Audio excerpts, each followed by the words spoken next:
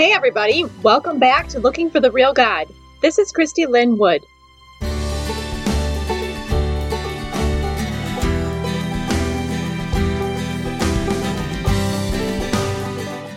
Today we're going to start a series on missing theological building blocks.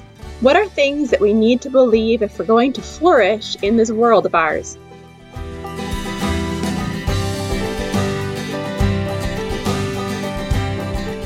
According to my college degree, I am a math teacher, which is funny because I've only taught for 2 years before having babies, and I don't know that I'm actually going to go back to teaching math or not, but it helps me to understand this whole idea of theological building blocks because math requires building blocks, and if you watch a child growing up in school, if they miss some of those foundational building blocks of even just understanding numbers or easy addition, subtraction, multiplication, division, that kind of stuff can really screw them up as a mathematics student later in life because they are missing those foundational pieces. So as I was looking at this last year and all of the craziness that we've lived through and people's responses to the craziness, I was thinking, you know what? I think as believers, as a church, as people, we are missing some foundational theological building blocks. And I would love to hear from you guys what you think some of those building blocks might be, but I have a few in mind that I want to just kind of cover in the next few weeks. I'm excited about this because I really think that if we can understand these foundational theological truths, then we are going to be just more secure, more firm in our faith, and just not going to be as shakeable and as easily afraid or easily confused or deceived in this world that we live in. Because, y'all, it's crazy out here. It is not going to be getting better anytime soon. So we need this foundation. We need this solid truth. So I want to talk today about brokenness because I feel like many of us struggle to understand that we live in this broken world. And so as a result, we're just like constantly fighting it and fighting against it and just fighting battles that don't even need to get fought. So how do we know that everything is broken? I think we know without even looking at the Bible. We don't even need to open the Bible first to know that everything's broken. It's broken because we're always trying to fix it. Even people who are not believers, people who not share our same understanding of God, people who are just on different sides of theology, people who have just differing political views, we are all trying to fix the broken world. And everyone has ideas of what they think would fix it and their solutions to fixing it. But we are all about fixing the brokenness in this world because we know that it's here. It is evident that something is wrong and that there's just this stuff that's going on that's not good, that's not right, that's not helpful, it's just mess. It's broken. And I think it's so interesting to see that amongst humanity. Like, why do we have this strong desire to fix this brokenness? How do we all know that it's broken? And why do we have this strong desire to fix it? Even if we don't agree on what those fixes are, we all agree that it needs to be fixed. Where did that come from? Well, I think it comes from the truth that I find in Scripture. Because in the very beginning of the world, we see that God created it perfect and beautiful. And I think as humanity, all of us at the core of our hearts, we know that we were made for something more than this broken world. We're longing for this state of perfection. Paul the Apostle says that even the creation itself is groaning and waiting for this day when everything will be made right again. It's like we have this innate understanding that things aren't right and we want more. Why are we always wanting more? Part of that's our sin nature, but I think part of it is just that we know that this isn't enough. It's not satisfying us. Like we were made for more than the brokenness that we're left with right now. Creation to me is just this foundational part of my Christian faith.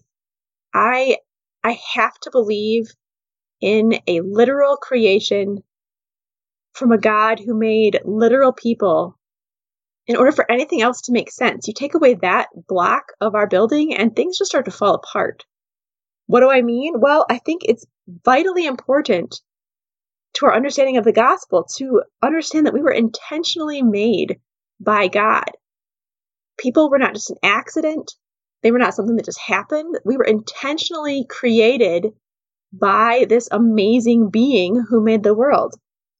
We are different than animals. We've been made in God's image. And I think that's super important to our understanding of ourselves as people, to our understanding of this world, that we were intentionally created different from animals, made in the very image of God. And I think it's really important to understand that death and the brokenness in this world is a result of the fall. It's a result of sin. And so for my understanding and my little historical Christian beliefs, I have to believe in a literal creation. Now, I'm not going to get into the nitpicky details of what that creation looked like. How long did it take? How long ago did it happen? All that kind of stuff. I think we can have opinions about that, but that's not something I'm going to stand up and die on that hill, because we weren't there. People weren't there. And the Bible is an ancient book, and the beginning of Genesis is written in a beautiful poetic style. So we don't really know all those nitty-gritty details, but I do believe that we were intentionally made by God, that He spoke us into existence, or the world into existence, that He fashioned us carefully, intentionally in His image. And I think that's super important. Now, just side notes about evolution.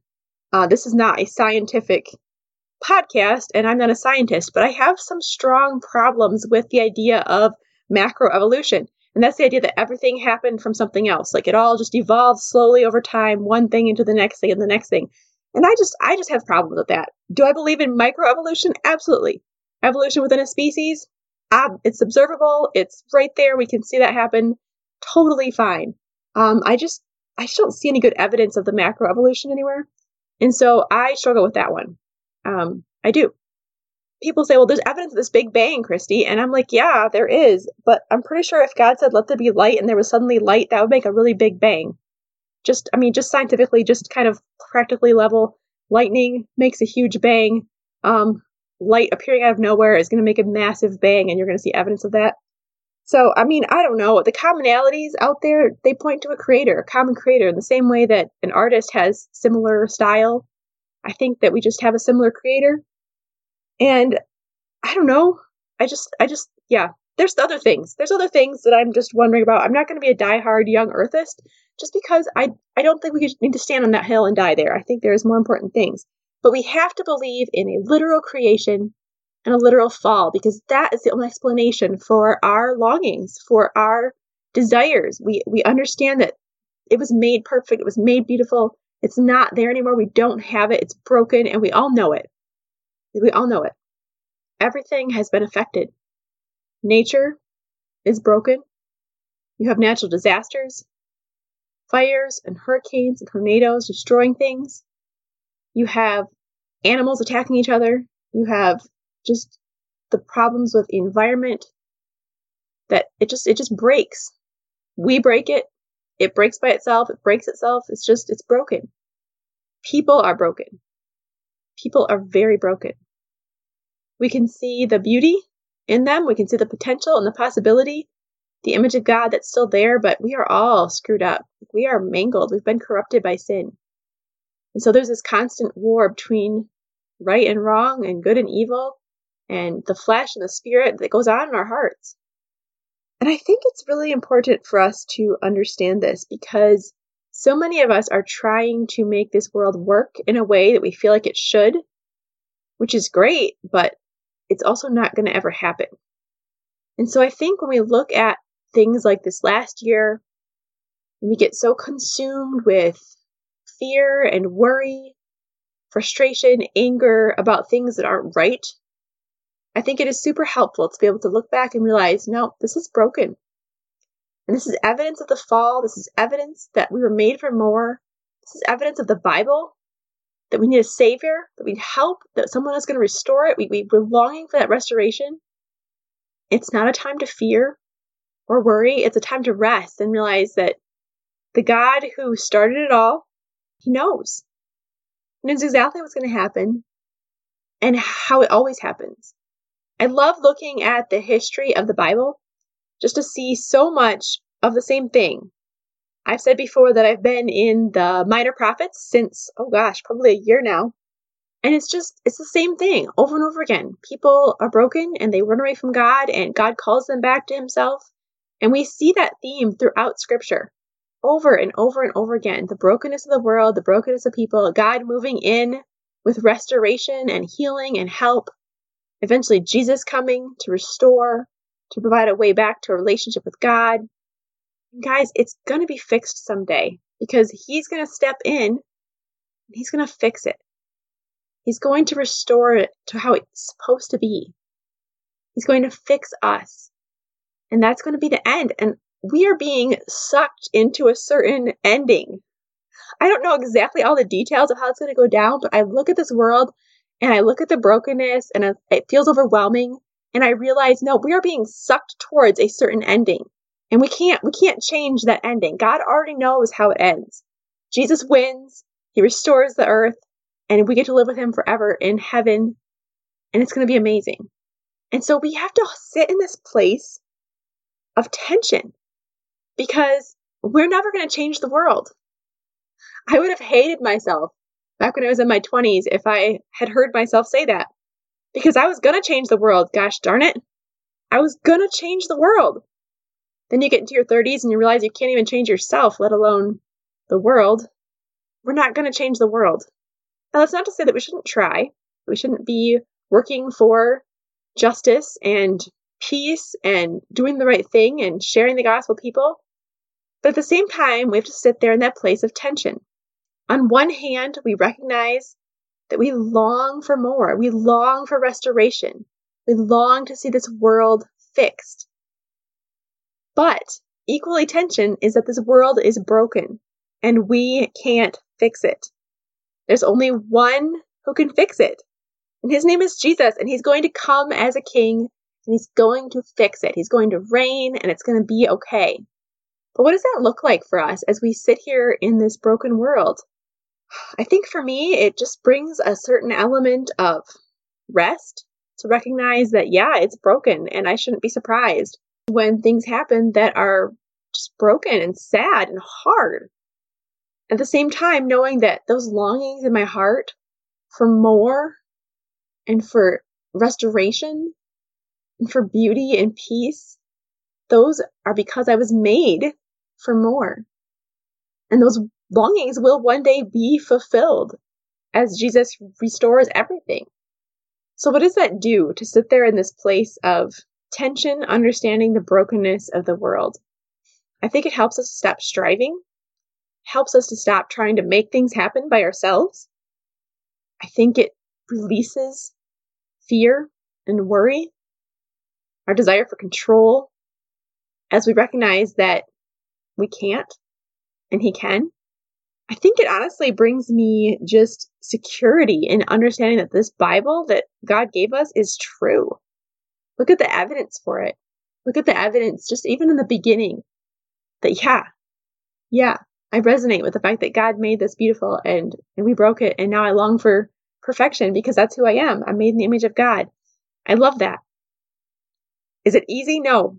And we still get to live here in this broken world, in this place of tension, and it's hard. It's hard. But I think that knowing that and being okay with those difficult emotions and those difficult paradoxes and mysteries is where we have to be if we're going to be healthy. If we're going to really understand what it means to have a relationship with God. It's not always going to be perfect, and we're not always going to get the results that we want. And yet we can still live here knowing that he's got it, that he loves us, that he's in control. I really would love to hear from you guys. Feel free to email me at christylynnwood@gmail.com. Connect with me on my website, christylynnwood.com. Just reach out on my social media accounts if you want to. I'm super curious to see what you guys think about this. Are you able to just hold those tension places of longing for perfection and being okay with the brokenness that we live in? Like, what does that look like for you? How does that make you feel? What are some ways that you're seeing yourself growing in these areas? And what other topics would you like to hear about? What other things do you think are these building blocks that we need to be able to hold on to?